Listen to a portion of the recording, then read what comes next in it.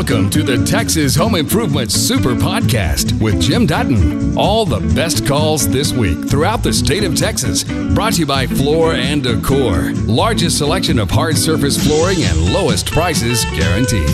Jesse, this is Jim. How can I help you? Yes, sir. Thank you for taking my call, Jim.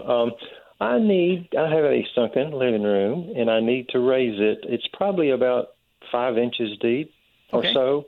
And I was just wondering, what are the pros and cons of doing that? Do you do it with 2x4s, or do you pour concrete? You can do it with 2x4s if you want, but I normally just fill it with concrete because it's usually a sunken area that has concrete all the way around it. So we go in, we remove the flooring, usually it's carpet in there, so we take out the carpet, take out the tack strips. You got to remove the flooring around the edge of it, and then you literally cover everything with plastic because you're going to pump concrete in there to fill it up. Now, doesn't the weight of the concrete, though, doesn't that impact your foundation?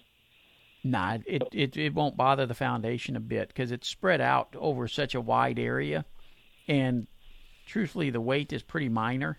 It's not an issue at all. Okay, because my living room is probably about 15 by 16. Uh-huh. And so, and that was one of my concerns is, well, do I do 2x4s or do I pour concrete? If I decide to go, I'm guessing that the cost to pour concrete is probably going to be more than doing your 2x4s. Is that a true? Very well could be. Truthfully, I've never priced it the other way. I've always just filled it with concrete. Oh, and I will tell you why I've never priced it the other way. Typically people are filling them because they're getting moisture in there. And if you put wood in there, you're going to have a spot that's going to trap moisture, because it's still going to get moisture into it. And it can get moldy and stuff like that. And I just don't want to run that risk. So I just fill it with concrete and I'm done. Had an email question came in and it's regarding drainage. And she says, I have a big concern about the pooling of water around my home when it rains. My yard is very uneven. I have had my house leveled within the past year and need to take care of this issue. Could I just hire a landscaper, or would I need someone with more expertise? Also, would you have someone to recommend? Well, here's a big thing on drainage. Landscapers love to use that black flexible pipe. And I just hate that stuff because if you think about our soils, they're constantly expanding and contracting, going up and down. That black flexible pipe goes up and down with it, and it starts getting low spots that start trapping dirt and debris when water's going through it, and it just prematurely fails all the time. When you put in a drainage system, use PVC pipe, 3-4 inch PVC pipe. It's solid. It can be cleaned out. I mean, it's just a better way of doing it. So can a landscaper do it? They can if they've got the knowledge on how to properly do it. Would I do it with a landscaper? Probably not, since I have a foundation repair company, Due West, and we do drainage as well. So yeah, I would do it that way. It just comes out so much better and long-term lasts longer. Charlotte, how are you today? I'm just great, Tom. Thank you. My question is about hardy plank siding. My old, I guess it's called masonite siding, is, that stuff falls apart after a certain point of time. And so yep. I thought if I'm going to put up stuff that I might as well put up hardy plank. And so I be a semi-educated consumer about it when I start having people come out for bids. Once we take off the siding, I think there's probably going to be felt back there. Can we put that hardy plank over the felt, or is there going to have to be something else that sits behind the hardy plank? I normally recommend that you put something else behind it. Put some plywood or OSB or the OSB board. With the wood chips type stuff. something solid, because the siding will look much better if it's against something solid than it does spanning between the 2x4s. Okay. So it's basically just a support thing then. It's not for any structural benefit. Not really. Well, it is structurally going to make the house stronger by doing it, but it's not. It's one of those things where even Hardie will say, we recommend it, but it's not required. Well, and actually on the Hardie site, they sell some sort of board. I forget now the name of it, Weatherheat or something. I forget the name of it. Yeah. They sell something that it's like kind of what you're talking about. But they also sell a... Charlotte, I'm sorry. I'm going to put you on hold for a minute, and I will come right back to you when we come back with more Texas Home Improvement. All right, when we left, I was talking with Charlotte, and there we go. Sorry about that, Charlotte. That's okay. We got to pay the bills. Yeah, we do. Well, we got to keep everybody informed about news and weather and traffic and all that good stuff. Exactly right. So on the Hardie Plank site, there is some kind of a film, not a film. It's like it's Hardie wrap covering. Yes, that's what it is. That's what they call it. But I think that may be for new construction versus... Well, that's even doing what you're talking about, retrofitting. Basically, like I'm telling you to put a plywood or OSB board, or even if you don't, you would put this wrap on first. It's very much like a Tyvek is. It's to keep rainwater from going through, but it still allows the vapors to breathe through the material. That's basically what the wrap does. So it sounds like I could put that over the existing felt that's going to be behind the mason boarding. You could, yes, you could. Okay. Well, you've answered my question then. Thank you. We were talking with Bill when we left, and okay, Bill, you got a metal roof. Is this a panels or is it just the long sheets?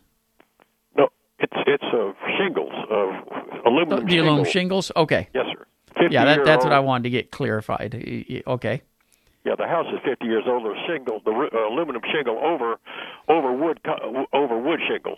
Right. And the aluminum shingle roof is about, I'm going to say, 30 years of age.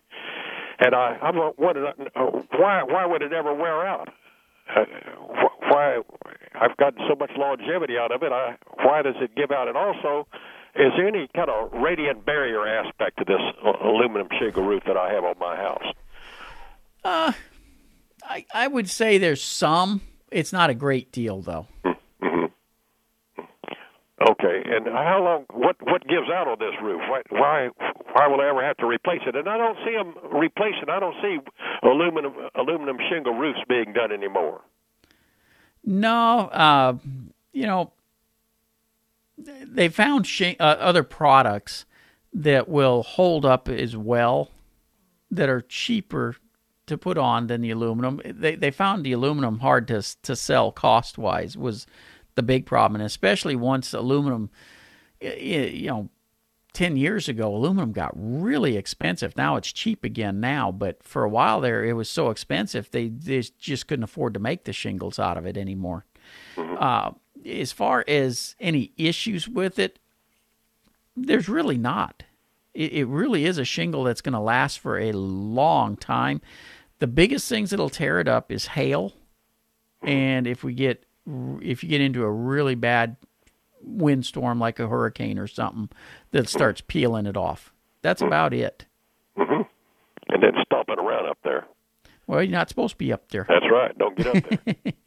Also, I've heard you mention about a radiant barrier that you can put on the floor of the attic. Yes. I guess on top of the insulation. Insulation. And doesn't that weight down the insulation, number one, and kind of tend to compact the insulation? Also, no. This is just a thin, lightweight thing. The insulation doesn't even know what's on there. Oh, okay. And doesn't dust in the attic settle onto that any radiant barrier and negate some of its potential? It does if it's a single-ply radiant barrier. This is a multi-layer system. I've had it in my attic for 16 years now, And a yes, homeowner could put. Could put this stuff down himself. Oh yeah, absolutely. And the name of it, and where do I get it? It's called Energy Q. Energy, the letter Q.com. Yeah, and it's out of Texas here. It's out of Colleyville, Texas, up by Dallas. Thank you so much. You bet. Take care, Bye-bye. Bill. Just a reminder, it's a huge help if you subscribe to, rate, and review the podcast. It helps people find us. There is one thing I wanted to address on today's show, so I got a minute before we got to take a break, so I thought I'd do that now. People are complaining about delays in being able to do projects, and contractors are having to explain to people that because of COVID, a lot of manufacturers are behind on making parts and different things like that. Just like everybody had to stay home for a month, 2 months ago. Well, that put everything behind, and everything nowadays is on a as-needed basis. They don't stockpile the stuff, and so that kind of bit us all in the butt. And because of COVID, well, you look at the meat processing plants, how many of them have still been shut down because they can't get enough workers to work and get the stuff done? That's the same thing that's happening to manufacturers of parts for air conditioners and different things like that. So if it's difficult to get the parts, right now there is a reason. Auto manufacturers have the problem, AC manufacturers, everything that's being made is running behind because of it. And take it easy on the guys that you're dealing with who are explaining it to you that they just plain can't get the parts to put something together. And I know sometimes it is a real problem for you. But trust me, the contractors want to get it done as much as you want it done. They just have to get the right parts to do it the proper way. I just want to throw my 2 cents out on that. I don't think this is a problem that's going to go away anytime soon. I think we're looking at these issues for a long stretch. And so I think it's something we're going to probably have to get a little more accustomed to. This comes from Doug and Katie. 7-year-old house, seeing hairline cracks in floor tiles. Should I be worried? And his message is, I'm seeing hairline cracks in our 24-inch floor tile on our first floor. One toward the front of the house, about 18 inches in, and in the kitchen extending out from the cabinet space, around 30 inches. I also have an upstairs bathroom door that will no longer latch with a 2 to 3 inch crack in the inside upper corner on the hinge side. Possible foundation issues or poor construction practices, ? Well, the crack in the tile, to be honest with you, doesn't bother me all that much. You got 24-inch tiles. Those are large tiles. And it sounds like you got a large area of tile, because you got it both back and front of the house. The more area of tile that you have, the more likely you're going to get cracks in the tile. The larger the tile, the more likely that crack is going to go through the tile. So the fact that you're getting some hairline crack in a couple of the tiles, that really doesn't bother me all that much. That's one of the reasons, if you have tile put in, always make sure you get some extra pieces for changing pieces out if it should ever happen. Now, the cracks that you're seeing upstairs, typically the higher you go, the quicker you see foundation movement, the cracks appearing. However, so many new homes, especially from that 10 years ago, this is a 7-year-old house, they made these downstairs open concepts. The second floor is up there, and they're trying to spread too far out with the beams that they have, and so you get sagging. And I'm not convinced this is a foundation issue. It almost sounds more like you're getting some sagging of the floors. That's going to look the same as a foundation movement issue on the second floor because the base of the second floor, hey, it's sagging. Therefore, you're getting some cracking in the sheetrock. So here's what I would recommend. Let's get somebody out to take a look at it, whether you want to hire an engineer or you want to have Due West come out and do a survey on it. And the reason I want you to do this, you need to get a benchmark of where this foundation is right now. By taking and doing a drawing, taking elevation readings, one, that's going to benchmark where the house sits on that date. Because most foundations in Texas have a 10-year warranty on the foundation. If you're going to have an issue, you want to make sure it's documented. You want to make sure to put the builder on notice. And if you don't already have it, see if you can get a hold of the builder's insurance policies as far as, general liability and construction insurance from that time period. Because if the builder happens to go out of business, and trust me, there's going to be a lot of contractors and people going out of business during this COVID stuff. A lot of businesses are going out, whether they're construction or not. But the more businesses that go out of business, the more contractors are going to go out of business as well, because the volume of work being done is going to start to shrink. And even though everybody's been doing a lot of remodeling right now, I think if we look out in the future, 2 years from now, we're going to see a lot fewer contractors or smaller contractors. So there's going to be a shrinkage of the work availability out there. Regardless, document. And if need be, put the builder on notice. Don't put the builder on notice, though, until you have either an engineer or, like I said, you can have Due West come out until you got that survey done, those elevation readings, to see exactly where it's sitting. Because if it's not the foundation, chances are you're not going to have any leg to stand on as far as foundation movement. However, you may be able to go after them to reinforce that second floor. Because quite frankly, that's going to be every bit probably as expensive as doing foundation repair. And it does happen where new homes have to have extra support put in. It's just a design flaw sometimes in the footprint. And I don't know if this is a custom home or if it's a track home. Regardless, let's start with the survey of it. Hello, Carlos, listening to us on KRLD. Hello. Hey, how can I help you? I've got in my kitchen area, it takes a long time for the water to get hot in the kitchen sink. We got a 2-story house, and the hot water heat is over the attic of the second story. So, the hot water have to travel quite a bit, to get to the kitchen. I'm just wondering, is there anything I could do about that, or put something up under the kitchen counter to speed up the process? There's a couple of things you can do. One is a recirculating system. I'm not a huge fan of recirculating systems, at least not ones that stay on all the time. You can have them where you hit a button and it starts circulating the water, and those are okay. But typically for what you just described, I'd recommend a small water heater under the sink. You can either go with a little, 5 or 10 gallon tank type water heater, or just a little tankless.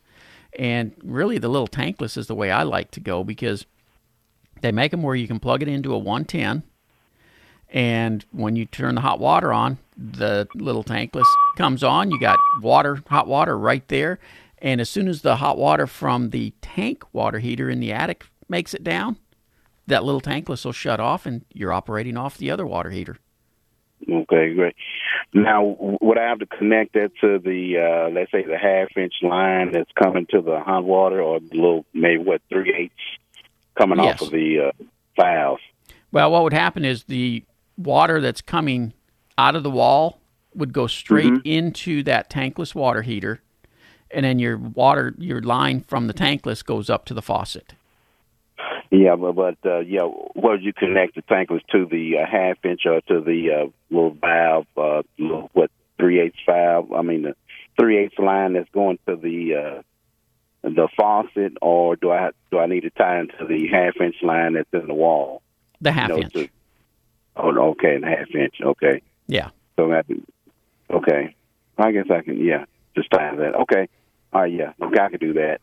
Oh, yeah, because really all you got to do is take the little valve off that's down there, and you're good to tie into it then. Okay. All right, I'll do that. All right. Have you got a plug-in underneath? Yes, where the garbage disposal is. Yeah. There's a plug down there. Okay. Well, understand, though, that one right now is set up where you got to turn the switch on and off turn the switch to have on. power. Okay. Yeah, right, but right. That's right. you can have an electrician come in and have it where part of it turns on and off with the switch and the other part stays hot, so you can plug the water heater into it. Right, okay. Or have them put another circuit, either way. But okay.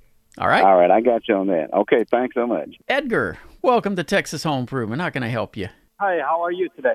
Wonderful. How about you? I'm okay. I just have a quick question for you. I bought this home about 12 years ago here in Sugar Land, and I forgot to ask for the blueprint. Now, I called the builders. They said they don't have it. They said they already give it to the county. So I called the county. They said they don't have it.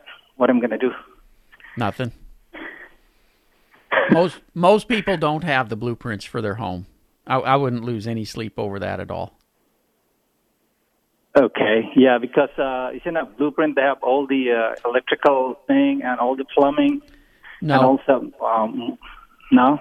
Now, the blueprints have the foundation layout, the framing layout, but typically the plumber, the electrician, and the AC guys, they come in and pick how they're going to run the wires, the ducts, the pipes, and all that stuff. It's usually not laid out in the blueprints. Oh, because I thought the blueprint has the like the architect where you run the wire and all the plumbing, all that stuff before they come over. Yeah, Okay. they just have where they want plugs, but how the electrician typically runs the wires and all that stuff is usually left up to the electrician. Okay. All right. So the second thing I thought also is like, when I'm trying to like drill something in there, so at least I know where the wire and, the plumbing is running, so I don't hit them when, put the screw in. Yeah. So anyway, yeah. So if it's not in the blueprint, then answers everything. Thanks a lot, Yeah. Jim. You bet. Take care. Bye-bye. Now, you would think it would be in the blueprints, but if you ever looked at the blueprints, no, it's just a kind of a general layout and shows the framing details and things like finishing and stuff like that. But the stuff that's hidden behind the walls, that's usually not there to help you out much. This is from Barbara in Fort Worth. I hired a new to the business landscaper to make a flower bed in my backyard. Yep, it's true. He dug down 12 inches and filled it in with soil, and now it just holds water.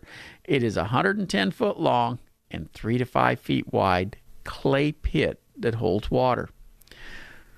We are 20 years retired and way too old to do what needs to be done ourselves, whatever that is, and now he wants $4,400 to $5,500 to do a French drain. Any ideas what can be done without killing ourselves, or who to call to help? Well, actually, Due West can help you with this.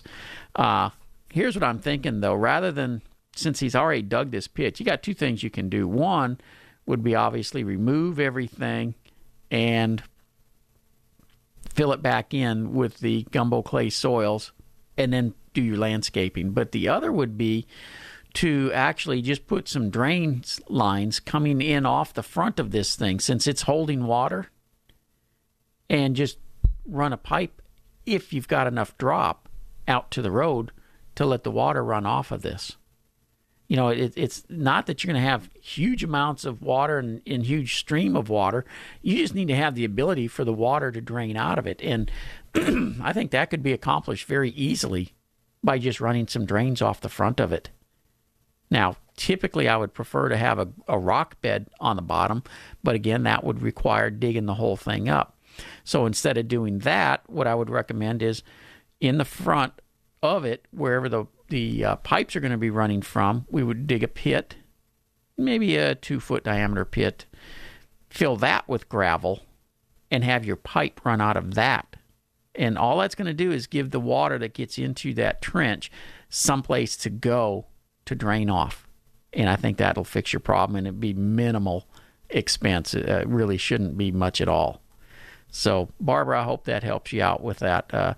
But yeah, got to be careful hiring people who don't know what they're doing. And unfortunately, a lot of times people claim they do, but don't. This comes from Jeff in Heath, and he says he needs a toilet. There are so many types out there now. I know we want a chair height one, but how do you know which ones will flush the best? Well, here's the first thing I'm going to tell you. You're probably not going to the box stores then. You need to go to a plumbing supply store. Believe it or not, there is a big difference in toilets. And where the biggest difference comes in is where the glazing is done. Some of your cheap toilets, the S-trap that's, where the water goes out through the toilet, they're not glazed with anything. And so it tends to hang up and slow down on the flushing. So you want to get a good toilet. Kohler makes good ones. American Standard makes good ones. So there's several brands out there that are higher end, work better type toilets. And it does make a difference on the longevity of them, because a cheap glazing will not hold up as long as a good glazing on a toilet. Some people will get 20 and 30, 40 years out of a toilet because it was a quality glazing on it to begin with. Where when you buy a cheap one, 5 to 10 years later, you're replacing that toilet. So, if you're getting ready to move or something and you want to put a cheap one in, that's fine. But if you want to put in a good one, go to the plumbing supply store. And like I said, Kohler, American Standard, those are both good brands for toilets. And you can get the chair height that you're looking for that way. Gary, welcome to Texas Home Improvement. Thank you. I have a sprinkler head that won't retract, and I have gently pushed on it, and I can't push it back down.